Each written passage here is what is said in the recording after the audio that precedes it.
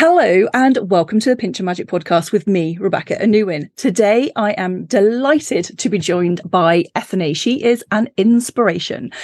Technically, you could call her the witchy headmistress of the Tarot Readers Academy, author of many, many decks.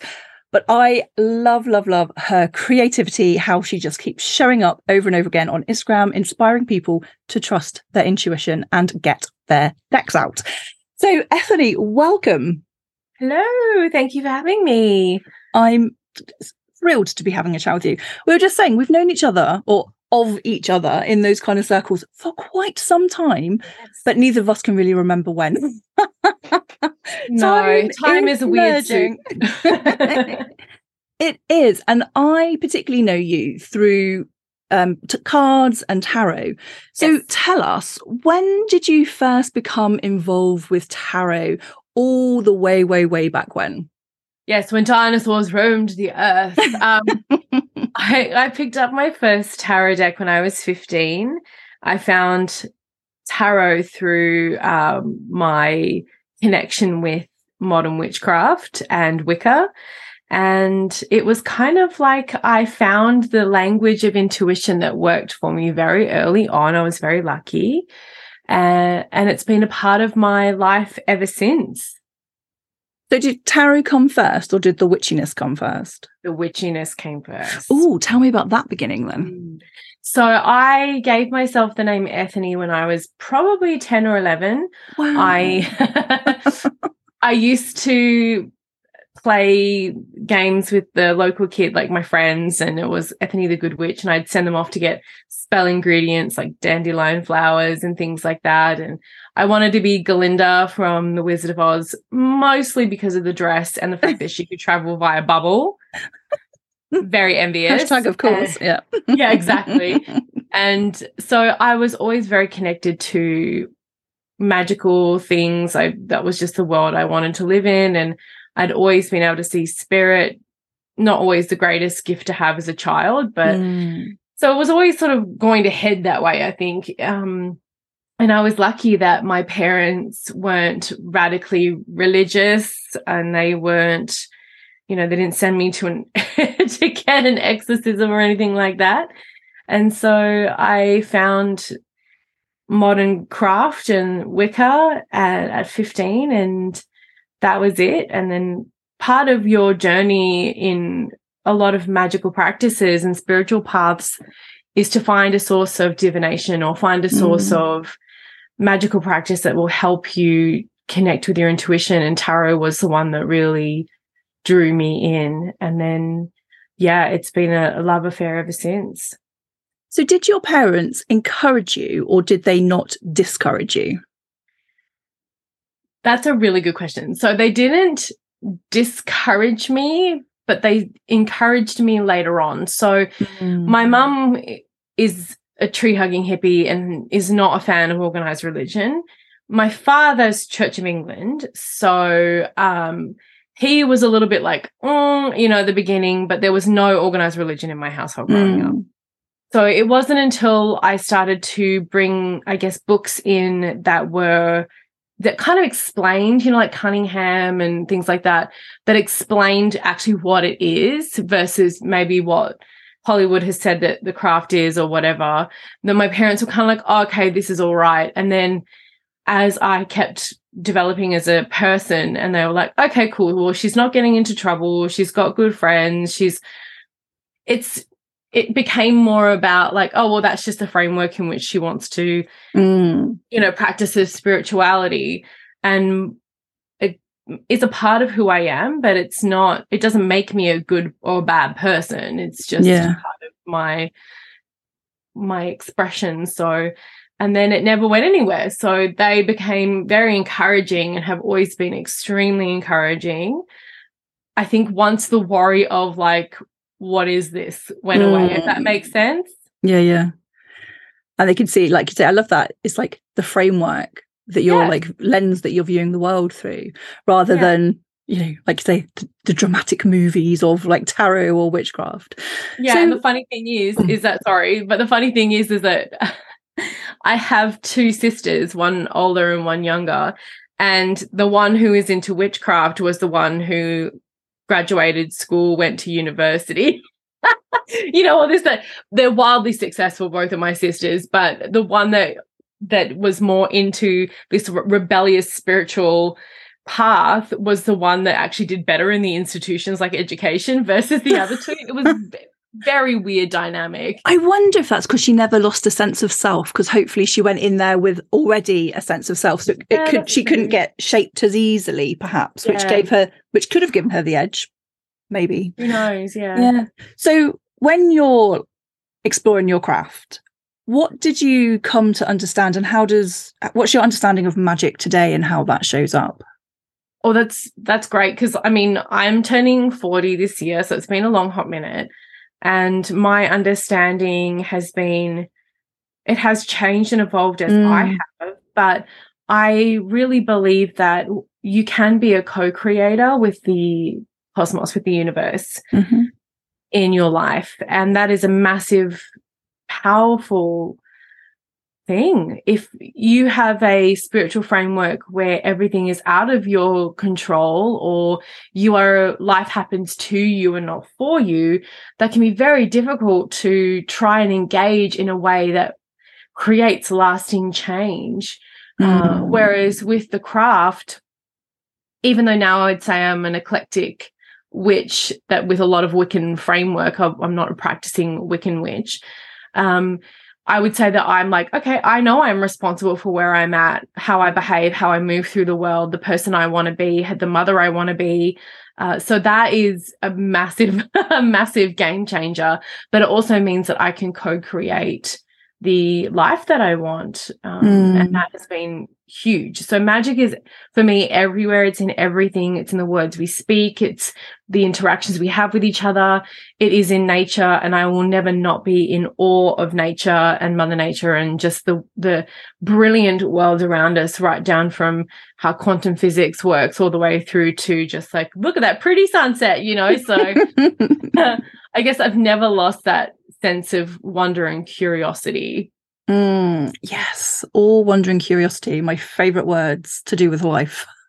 And I love what you said then about that energy of co-creation, because it's like that energy of responsibility, isn't it? And it's like, responsibility. It's like, yay, we have responsibility. This is amazing. I get to choose change.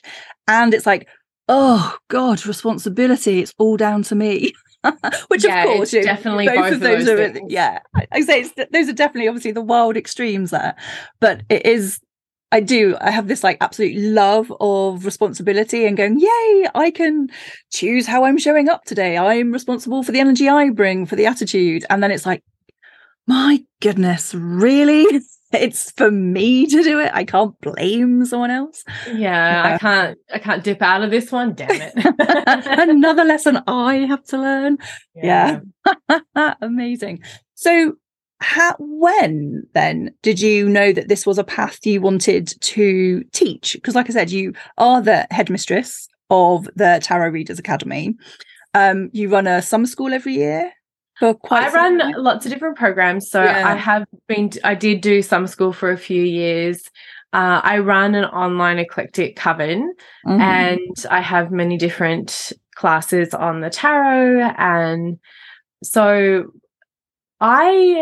that didn't really come to that. I kind of fell into it by accident, which is a little interesting. So I worked in the corporate world for a really long time in Australia, and I loved it. It was very challenging, and I had a lot of great experiences. I was very fortunate.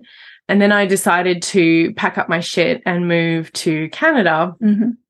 And 5 months later, I got pregnant, and that was a miracle pregnancy.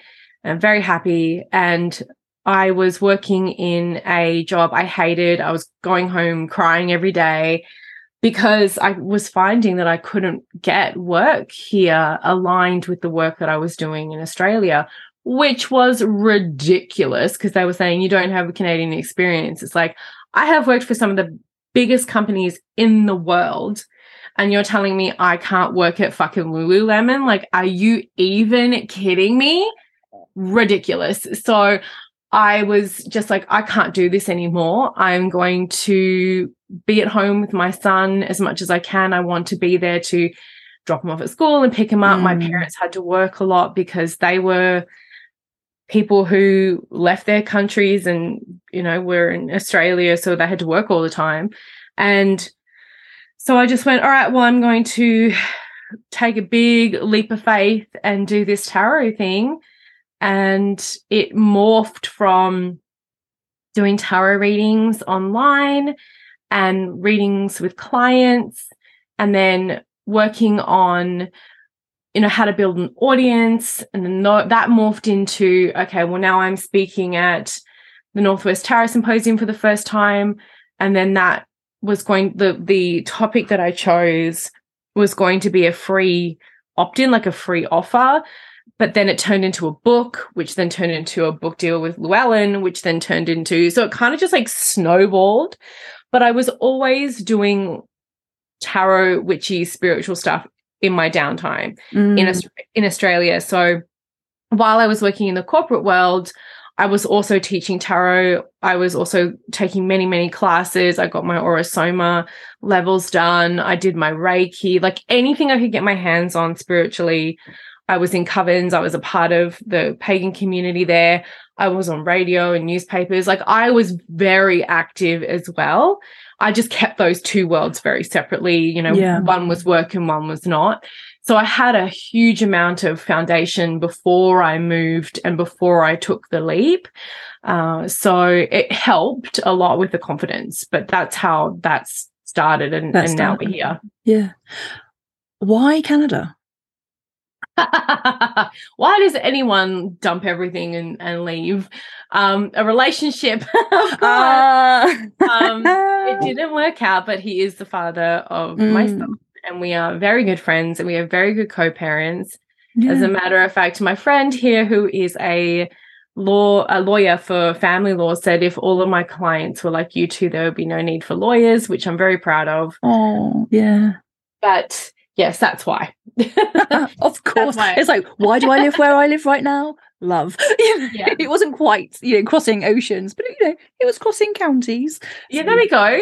Yeah. And I'm a big proponent of like, if I'd rather know, what's going to happen in regards to like, I don't want to be regretting like, oh, I could have, that what if. Oh, that's the worst. And I have my son. So like, I can't, like, it was so worth it. Yeah. Oh, aren't they just? Yes. So what is your favorite thing about tarot? Oh, it never stops evolving. I think that is very important. When you mean as for you personally, or as a tool? Both. For like the world? Yeah, both. So when I got into tarot, there was very little available. There was very little diversity. You had to find a deck that worked for you. And thankfully there were, US Game Systems and Llewellyn and other publishers that were still pumping them out and doing a great job. But there was just not the amount that was available. It was not in the, the regular mainstream like it is now. And so it was a little bit difficult. But then it's evolved into this practice of, it can be divination, although I'm finding, interestingly enough, a lot of people going away from that, but I am a diviner. I've got no problem saying that I will absolutely get into predictive readings, but it is now used for counseling, art therapy, shadow work, like just self-reflection. There is, Kickstarter changed everything. Indiegogo, that kind of thing.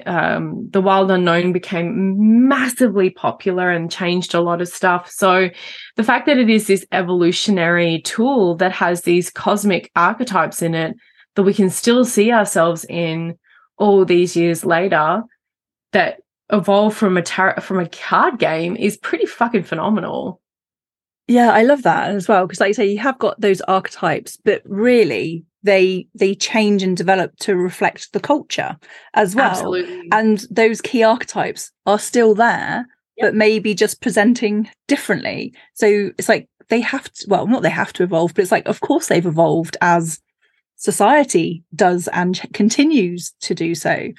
Yeah, my very first tarot deck were the herbal tarot deck, and it was the way before the days of like Amazon, and it was like, oh my gosh, there's a, I can't even remember what you used to call it, like a mind body spirit shop, and you go in there and there'd be the only place you could get your incense and your crystals, and under the glass cabinet by the till they would have the tarot decks there that you couldn't really touch but you could have a look at. So yeah, that was my very first deck. So what was the first deck that you created yourself?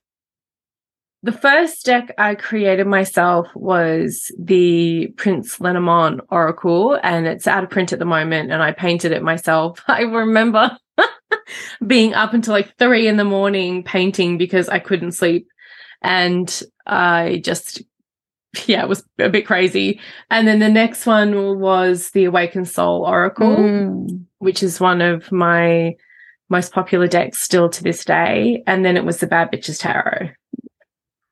So you go back to your first deck. Why did you decide, what was missing in the world of tarot cards that you were like, I have to like create my own? Was it like an intuitive knowing, or was there like a gap in the market where you're like, you know, these cards aren't reflecting what I or my clients want or need? That's a really good question. I guess for me, it was just, I had seen all these people doing their thing and starting to really lean into their vision of what these archetypes could represent and how they could show them. And I thought, fuck, why not? You know, so I did, however, notice that there was a lot of diversity lacking. So I would have to do a bit of research, but I believe I was one of the first to put a person card in the Lenormand Oracle decks instead of man-woman. So I had a man-woman person. Okay. Yeah. I believe in my Awakened Soul Oracle, which I have here, I was one of the first to put bigger bodies, older people, same-sex couples, you know, that kind of diversity in the deck, and a lot of different backgrounds. And then with the Bad Bitches Tarot, I was like, I'm just going to make it all feminine presenting. So even the archetype of the Emperor is represented as feminine. So I don't know, I just was like, fuck your traditions. No, not really. But I just wanted to do something that was different, and thankfully a lot of other people did as well. And now we have a lot more diversity and a lot more representation in our tools. And I'm not trying to say like, you know, I changed anything, but I definitely wanted to be someone who was like, this has got to change. Like I remember getting messages from people saying, I finally see me in a card deck, and I was like, damn, like that's pretty cool. Yeah, essential. And yeah, being the forefront of that is amazing. So how do you use tarot now? Obviously with your clients, but I mean like on a more personal basis. Do you use it to like divine for your own self, or do you go off to get other people to do that? Or do you use it as a tool of reflection and, you know, of introspection? So I use it a lot for self-reflection and introspection and shadow work for myself. For my clients, it's obviously, you know, whatever kind of reading they need. So I'll do that. But honestly, if I have a question that I need to step away from myself and really not put my bias on, or it is more divinatory in practice, I go to someone else. Like I'm very fortunate to know a lot of amazing people. So I go to them. I pick up the phone, I give them a call, and I'm like, hey mate, like can you do me a solid, you know? So I know where the line is for myself of, I can answer this for myself, or I can reflect on this. And I also know when I need to be calling a professional. Yeah. It's like when I find myself shuffling the cards and then going, oh no, not that one, I'll shuffle again. Yeah. Whoa, I didn't see that. Then I teach and mentor. So a lot of what I really love is sharing my knowledge. Hence the reason why, I mean, I feel very drawn to create as much as I have and teach as much as I have, because for me, the tarot has been the most powerful transformative tool I have ever come across. And I want to hopefully help people find themselves in that as well and access that tool. Every time you create a new deck, do you find yourself going through like a massive transformation as you're working through that entire like soul journey once again? It's a lot of are you work. like, I'm so used to this now. I just like glide on through it all. I wish I could just glide on through it all. You know, to be honest, sometimes I'm so busy that I don't stop and go, oh shit, that was a big lot of work. Like I don't kind of decompress from the labor and the effort, and I just keep going. But I definitely, it is definitely a lot of energy that goes into it and thought that goes into it. And I want to be proud of the tools that I create. So I do spend a lot of time with the artists that I work with and with the point of view of what we're creating. So yeah, it is definitely a labor of love. And I guess I am transformed or I am changed. I just am terrible at stopping to reflect to even recognize it.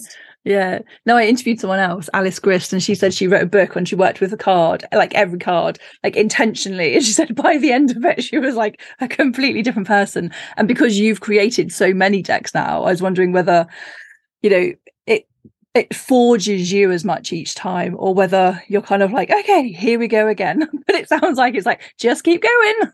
It's a little bit of both, right? Yeah. Because of the Gemini. I have all mutable, my top 3 are mutable signs. So I have all these night placements in my charts. So for me, it's just this constant go, go, go, go, go. I have every night of the tarot in my zodiac, my astrology. I think okay. Very heavy. Stop there a moment, if you will. How do you work out what tarot you have in your astrology chart? Now, there's an interesting question. Yeah, it's based on the zodiac sign. So there are different placements depending on what school of thought, whether if you're like Golden Dawn or you're into the Thoth tarot. So it really depends, because there are lots of different versions out there. But the major arcana are either connected to a planet or luminary or a zodiac sign. And the court cards are all connected to a zodiac sign as well. So for me, I have Gemini Sun, which is the Knight of Swords, Pisces Moon, which is the Knight of Cups, and I have a Virgo Rising, which is the Knight of Pentacles, and I have a whack of planets in Sagittarius, which is the Knight of Wands. So I have all of these knights, these mutable energies of action in my chart. Yeah. So then, and Pisces Moon, so it's like doubling down on the moon energy there. Mercurial Sun, which is very flexible, and the Rising Virgo, which is pretty much the only reason I ever get anything done, to be honest. That Virgo Rising is really responsible for a ton of actual follow-through. Rounding it down. Yeah, there's a lot riding on that Virgo Rising. Did you find, like, looking at your birth chart and overlaying the tarot, did you have lots of like, oh, moments when you did that? Yeah, I did. And thankfully I've been this curious little goblin for a long time. So doing my, I took many classes on the tarot, and with my Aura Soma, I don't know if you know what that is, but it's not very big here in Canada. Okay, cool. I found that it's a lot bigger in the UK and in Europe. I've got bottles of the stuff, but I like the pomanders, not so much the colour swatches of them. Yeah, I like the pomanders just to like clear. I love the pomanders and the quintessences, and I've got all of them of those still. I had to sell I had the full display case with everything. So I've got little test kits of them. People that can't see, I'm like showing off my little colours, my little test kits of them. The Aura Soma Tarot is the reason why I'm still able to practice Aura Soma, because I have the bottle backs and I'm able to still do those consulting and the consultations in a reading.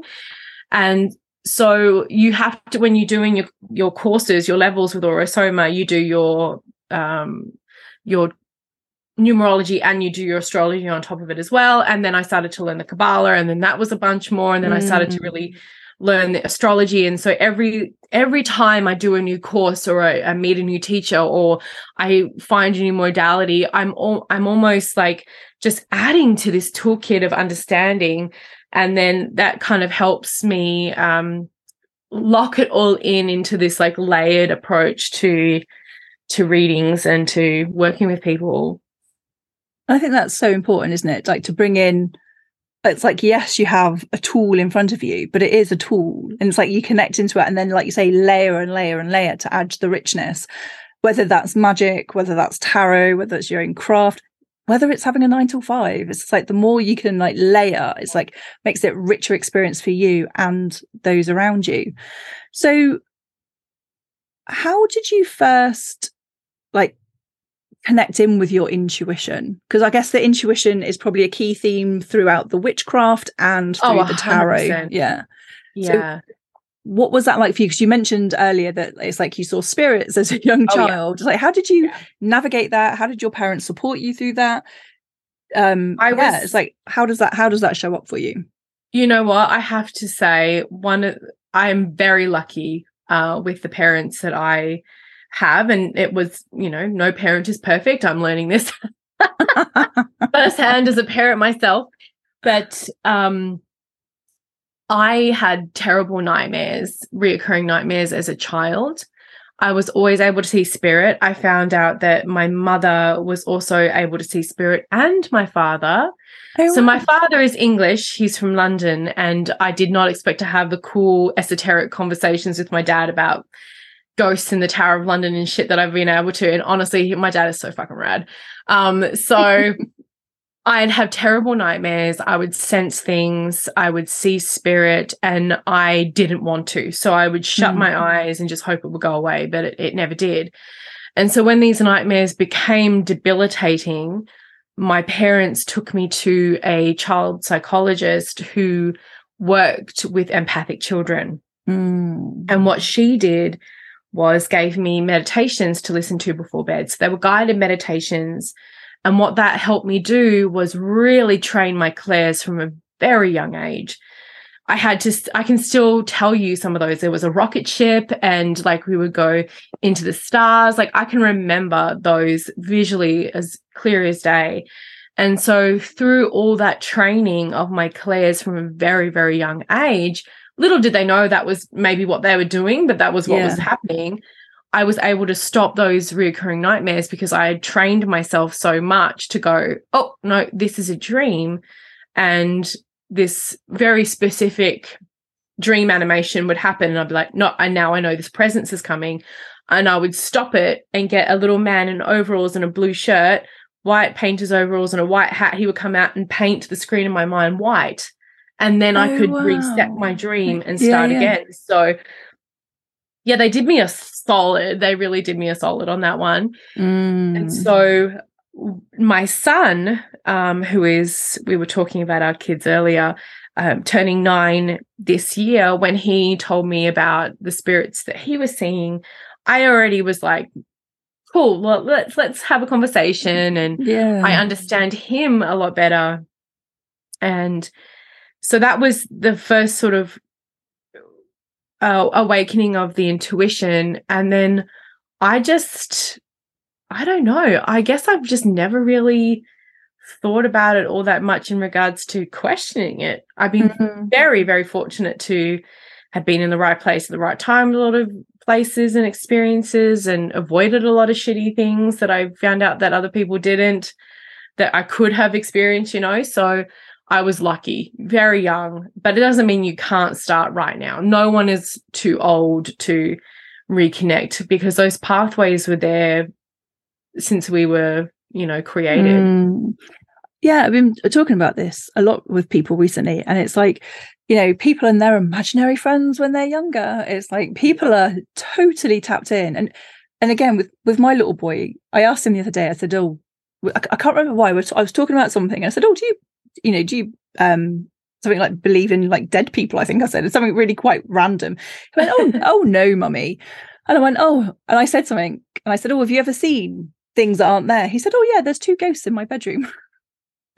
He doesn't believe that, you can see afterwards. I said, "Oh really?" I said, what are they up to?" And he said, "Oh, nothing really." He goes, "They just stand over me and watch, or just watch me go to sleep." And I said, "Do they feel menacing?" And he's like, "Oh no, mummy." And I was like, you can like tell them to leave, and might have used a few choice words. And he's like, "Oh yeah," he goes, they just go sometimes. And so he's not bothered. And he's told me about 2 other times when he's seen stuff as well, but he doesn't believe in any of it, and I'm like, "Oh, because of course school is telling him that these are stories and they're not real." And yet he's like, "Oh yeah, but I've seen ghosts." Yeah, but they're there, but they don't exist. And I thought it's just really interesting, isn't it? Like how, even though our children are both very young, it's like how easy they are to mold, really, by being in society the way that it's set up. So it's like, yeah, okay, this is how you can deal with it. This is what you can do, and just giving them the tools and keeping the conversation open. Yeah. But if you didn't have parents like that, it would be very easy just to dismiss yourself, to doubt yourself, to judge your own your own experience of the world. Oh, they're not there, and then like you're feeling it or seeing things. You're like, well, what is that? Yeah. Oh, it doesn't exist. And then we have that for the rest of your life. And then you get to 40, and I'm sure some of your clients are the same as mine. And it's like, I don't know how to trust myself. It's like, I'm not surprised. Let's go and untangle all of that.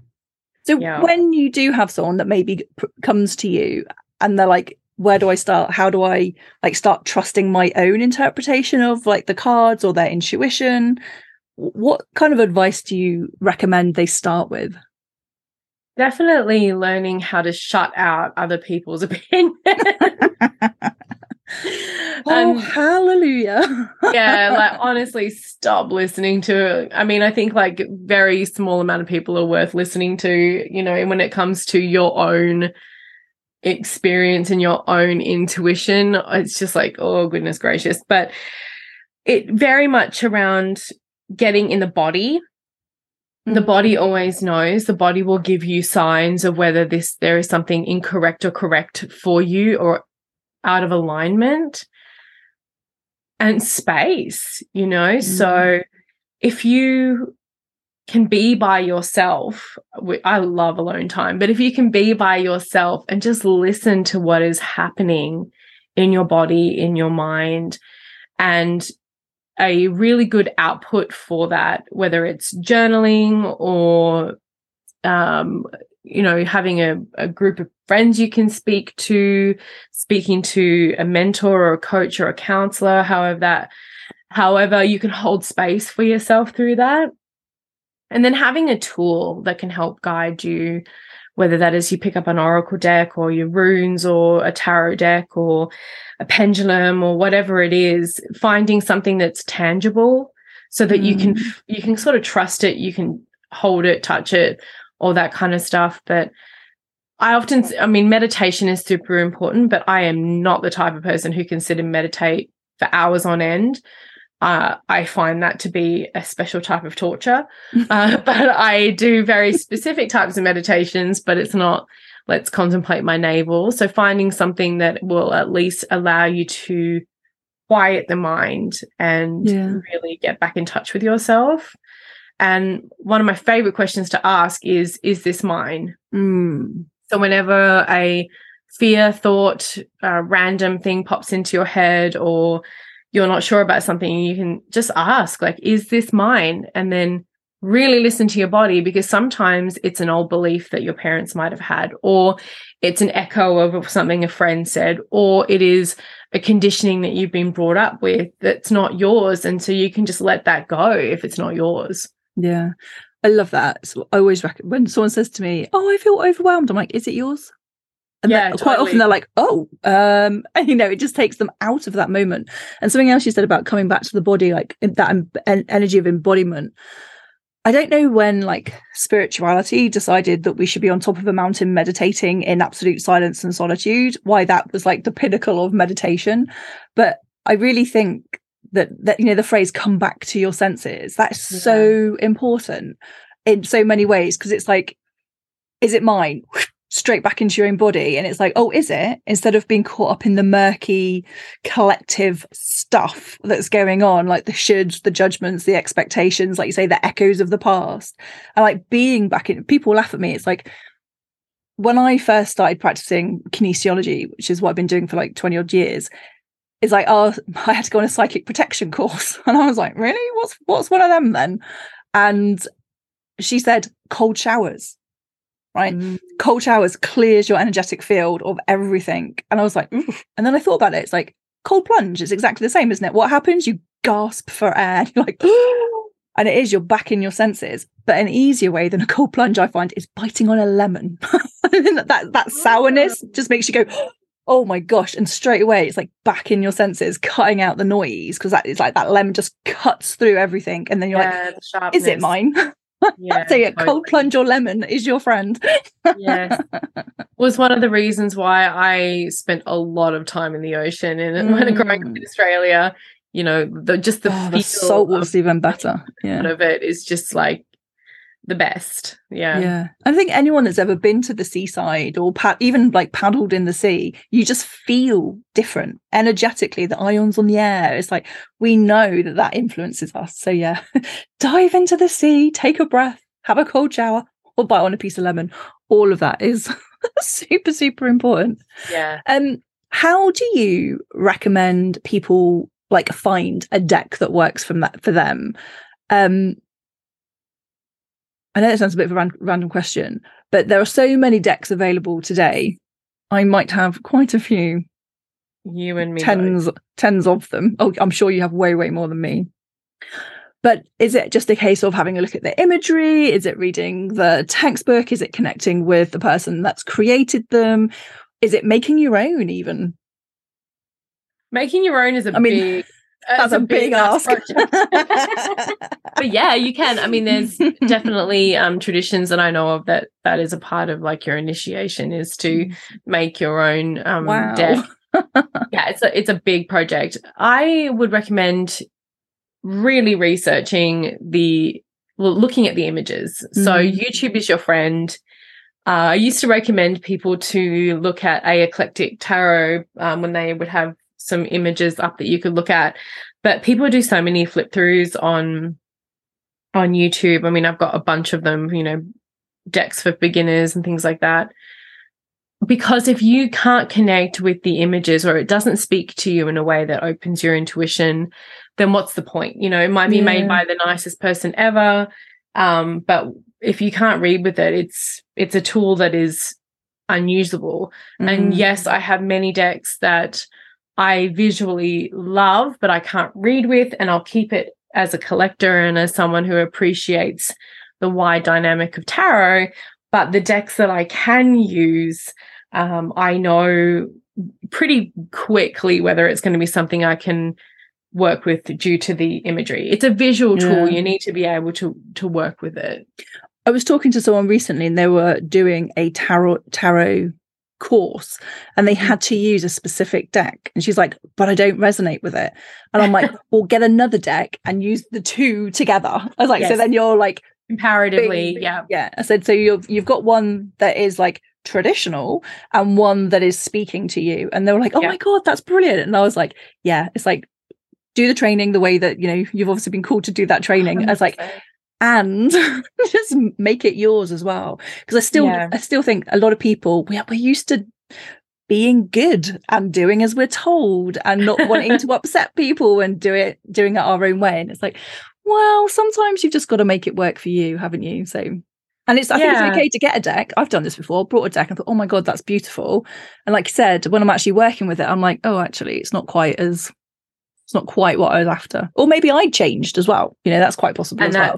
That's absolutely it. I mean, I've had workhorse decks that I don't work with anymore, because over the time I was working with it, that was exactly what I needed. And then I, you know, moved on to something else. But I just started a new class, a group of people working with the tarot with me. And I do recommend using a Rider-Waite Smith type deck. So whether it is a type of Rider-Waite-Smith, because there's lots of them out there, or it's a clone deck for many reasons, because it is the most widely accessible deck. It's the most information out there is going to be on that system. But I also say use whatever the frick you want. Like the great thing about tarot, and not necessarily cartomancy as a whole, is that the system and the structure of the tarot, if you're working with a tarot deck, is 78 cards in a specific order, in a specific structure. So you can bring those meanings over to a new deck. So I also think there's great merit in learning, air quotes, like the traditional, like the Rider-Waite, because then once you know, like, again, air quotes, the basics, you can then change it. But if you get lost, you've always got the foundation to come back to. Whereas if you've started like 3 miles to the left and suddenly you get all lost and confused, you don't have that solid backbone to come back to. And I always think I always think I'm like a really boring witch. It's like, honestly, nail the basics, then make it your own. Because if anything goes a bit wonky, you can always come back to the basics and work out where the wonkiness was to get yourself back on track. So I don't know whether do you find that applies? Oh, 100%. So there's a couple of things in that really resonated. So the first thing I teach the Rider-Waite-Smith system. Like, I learnt the Rider-Waite-Smith system. I teach it. I love it. And what I say to everyone is, I'm going to teach you the bones of the tarot. I'm going to teach you in this system. If you like the Thoth, go do that. You know, if you wanted to learn the Tarot de Marseille, go learn that. But I'm going to teach you the Rider-Waite-Smith. I'm going to teach you the bones. And then we flesh it out. Then we look at intuition. We look at symbols in the art. We might bring in a little bit of the astrology. We have to look at context. Like, it is an art form to be a reader.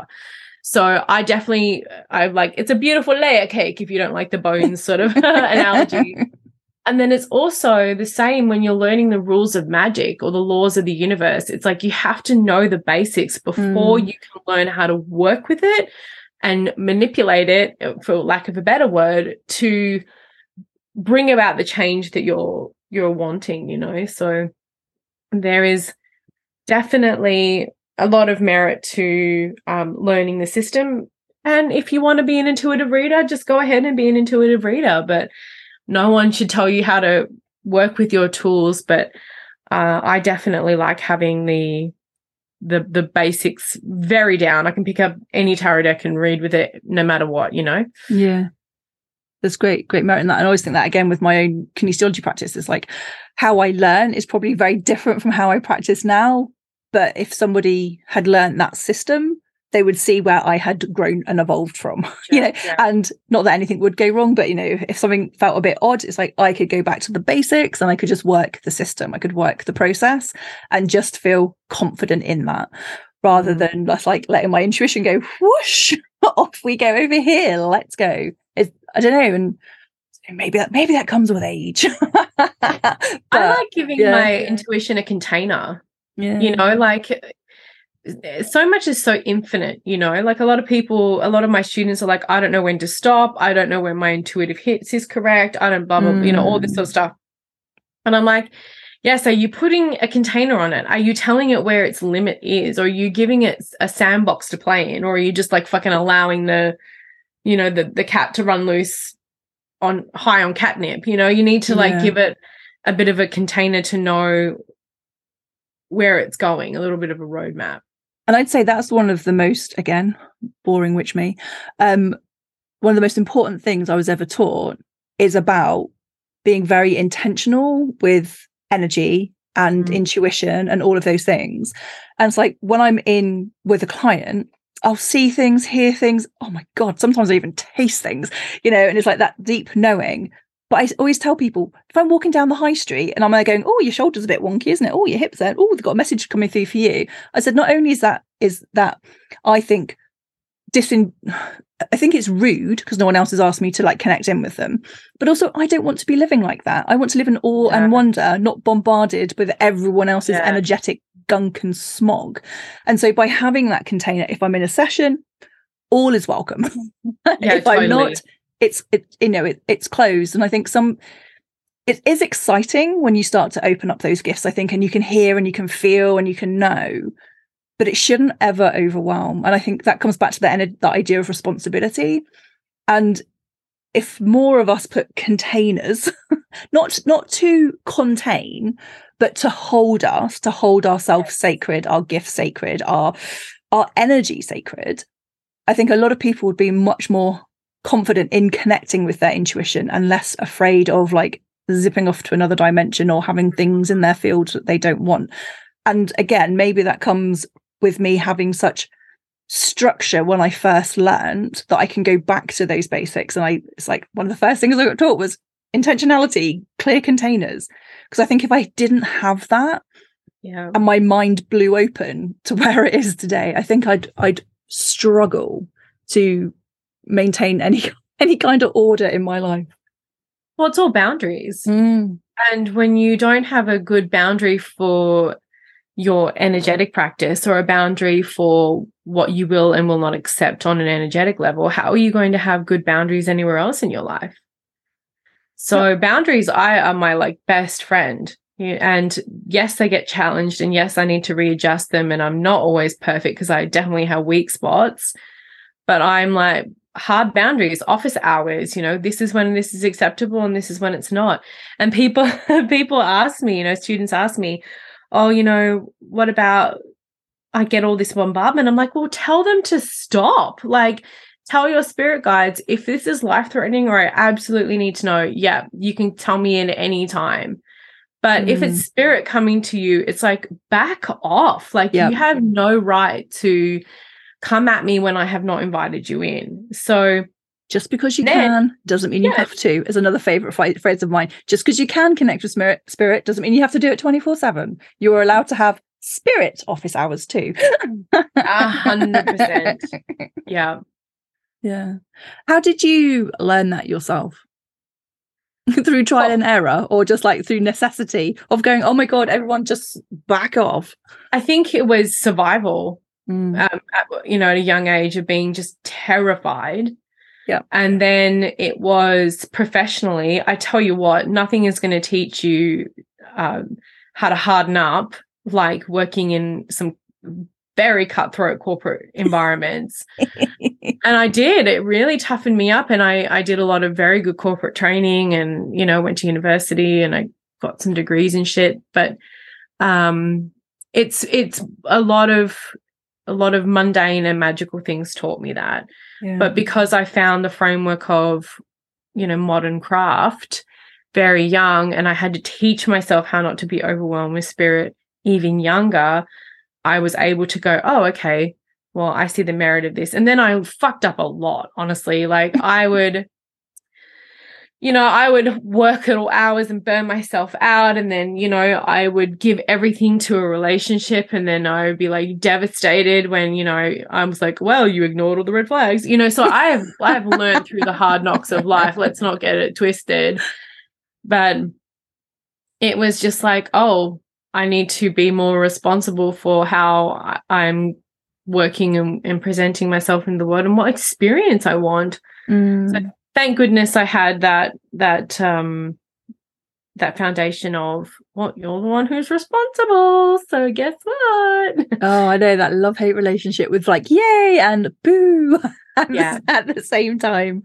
It's like I keep saying, it's like I find myself boring. It's boundaries, it's energetic hygiene, it's taking responsibility, it's like stuff no one wants to hear. They want to hear about all the stuff that sounds exciting and magical, and it's like, yes, and that comes afterwards. I was about to say, it's like that can only come really when everything else is taken care of, especially consistent magic. Yes, especially like consistent. If you want consistent results and like that awe and wonder and like living in the magic, you kind of get it by doing the foundations first. 100%. I find that to be one of the funniest things when people, and maybe it's because I'm getting a little bit older too, but when I'm way older than you, we're fine. No, you're not. But when new people come to the craft, for example, so I have every year new people are welcome. Well, every month people can join the coven, but the curriculum training opens every year. And when new people come and they're all excited and they want to learn the things, I'm like, oh no, they're going to figure just wait till they figure out how much work actually goes into this, and then we might have a few people who are just like, yeah, this ain't for me. So It is. It's the icky mundane shit, but that's how you get anything done. Yep. Yeah, it's getting those foundations, whether it's like writing a book, whether it's training for a marathon, whether it's, getting that degree, going for that corporate job, some of that is going to feel like just like slogs, like tying up your shoelaces, putting your runners on and heading out the door in the rain. It's like sometimes that's just how we get fitter. Might not be sexy. Winning the medal or the trophy is amazing. That's what we want. But it starts with getting up early, running before school or work, and just doing that. So you talked about like going through lots of hard knocks in life, as I think all of us would absolutely resonate with. How did you use tarot to help you navigate those times? A lot of it was confirmation that I was doing the right thing, or confirmation that, this was just the storm was never going to last. And I mean, we can see that just even in the representation of the Fool's Journey, that change is always going to happen.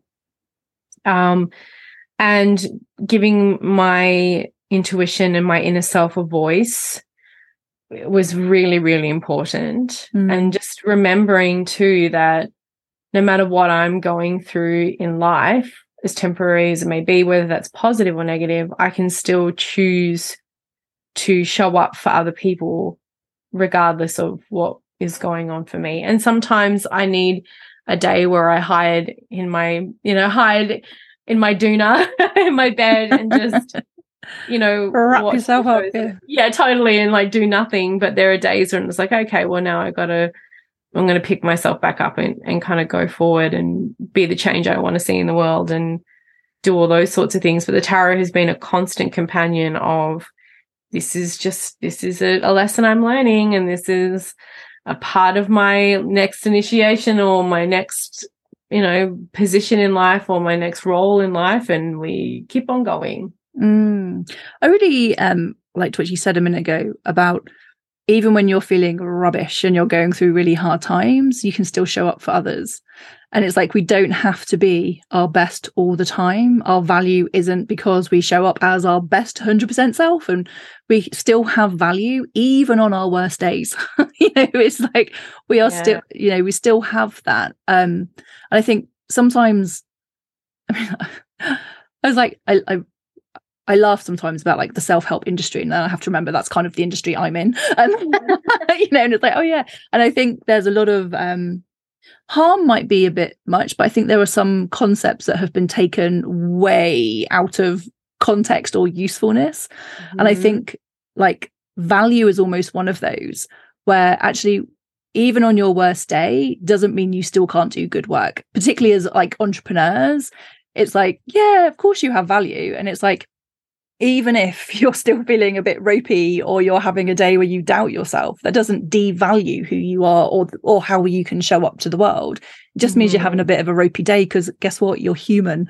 And, sometimes you do want to do in a day, and it doesn't mean that you've failed as a person. It's like far from it. It means like you're actually recognizing, do you know what? I need a bit of time out right now. And, we were saying earlier, it's like, it's very lucky we both have our own businesses, because we can be a bit more crafty with how we navigate those times. And if we're working 9 to 5, it might not be quite so easy. But I just always go back to, and I've definitely had times when I have not been successful in this, but even on a bad day, I can still choose kindness. Like that's the simplest fucking thing. It's just like you can still choose to be kind to yourself, kind to others, give yourself some grace, And if you're feeling like a grumpy bear, like there are days when I'm definitely like I always say I'm not safe for human consumption that day. I just know, I'm like, okay, I recognize within myself that I am not doing okay today. So we're going to put the boundaries in place, or put the things in place where I can be safe and everybody else can be safe. So not that I'm dangerous, but I know when I'm tired, I get cranky. Like I just don't want to crank over people. My frustration comes out a lot easier when I'm tired. So, or when I'm sick, I'm much faster to kind of just go, I just can't, with people. So knowing where your limits are as well. And, you know, working 9 to 5 is not necessarily the easiest when you're dealing with paying bills and showing up and dealing with shitty customers or whatever it may be. But then you can go home and be kind to yourself. Yeah. Or you can be kind to yourself that maybe you snapped at a customer because they were being a butt, you know. Just be kind to yourself. Life is not always easy, but if you can just bring any kind of kindness, you're winning. Yeah, I love that. I had an English teacher, and she would never let us use the word nice. She goes, nice is a nonsense word. She goes, it's a biscuit. And actually, the biscuits in the UK, they're spelled NICE. Now, I'm not sure if they're called nice biscuits or if they're Nice biscuits after the place in France. But anyway, she goes, it's a biscuit. And so many people, I like talk to them about like, how is it you want to shop in the world? And they're like, oh, I just want to be nice. I'm like, please don't be nice. Be kind, be compassionate, be caring, be inclusive. Don't be nice. Yeah. It's like, it doesn't really mean anything. But I think leading with kindness, oh, can you imagine if like the majority of the world led with kindness? I know. Wouldn't that be amazing? Hugely different place. Yeah. Even and of course, some people don't deserve it. But but the kindness to yourself, first of all. Yeah. So what do you have coming up? Oh my gosh. This is creative in the next few months. Yeah, so I'm working on my second book with Llewellyn. You give? Oh, go on then. Can you give us a sneak preview of what that is? It's a little bit of it's a little bit under wraps, but that's fair. You'll have to come back and talk to us about it then. Another tarot book. It'll be out hopefully next year. And so I'm working on finishing that one up. I am coming to the UK finally in October for the UK Tarot Conference. I'm going to be speaking there, and it's been 3 years in the making, thanks COVID. So I'm finally going to be there. I have at least 2 new decks coming out this year because they have been sitting in this awful perpetual state of bring it up to limbo. Oh God, I don't know. Who knows? A lot. I think that'll be like 9 and 10. I think it must be double numbers, mustn't it? Off the top of my head. Mm. So I've got those 2 coming out. There's a lot. I'm currently teaching a tarot course, and then I'll be doing my advanced one after that, which is focusing on the astrology and symbols of the tarot. Mm. There's a lot going on. I'm constantly doing stuff. So how do you rest and restore, replenish your energy in between all of that? Oh, that's a really good question. I love the sunshine. I really do wish we got more of it here in Vancouver, but I love a good sleep in. I'm a very big proponent of a very comfortable bed. I was talking the other day, pillows, man. They're the game changer. Yeah. Good pillows. Like, I love I'm definitely in my mid-40s now. I love my dogs. I have my 2 puppies that I just love. Spending time with my kiddo is great. I'm a massive pop culture geek, huge. So I love going to the movies. I play Dungeons and Dragons with friends that I have now been working with them and doing D&D with them for nearly 3 years now. We're going in, and we all just went and saw the Dungeons and Dragons movie together. I hear it's good. It was so much fun. Yeah. I mean, some of the mechanics you're like, that doesn't happen, but it was just such a great fun movie. I love video games. I'm just a big old nerd. I love to paint. I love to journal and pen pal and create. So that's a lot of how I replenish my little cup. Brilliant. So obviously I'll put all the links in the show notes, but where is the best place for people to connect with you? So ethony.com is my website, and I'm on everything, YouTube, Instagram, Facebook, all those sorts of things.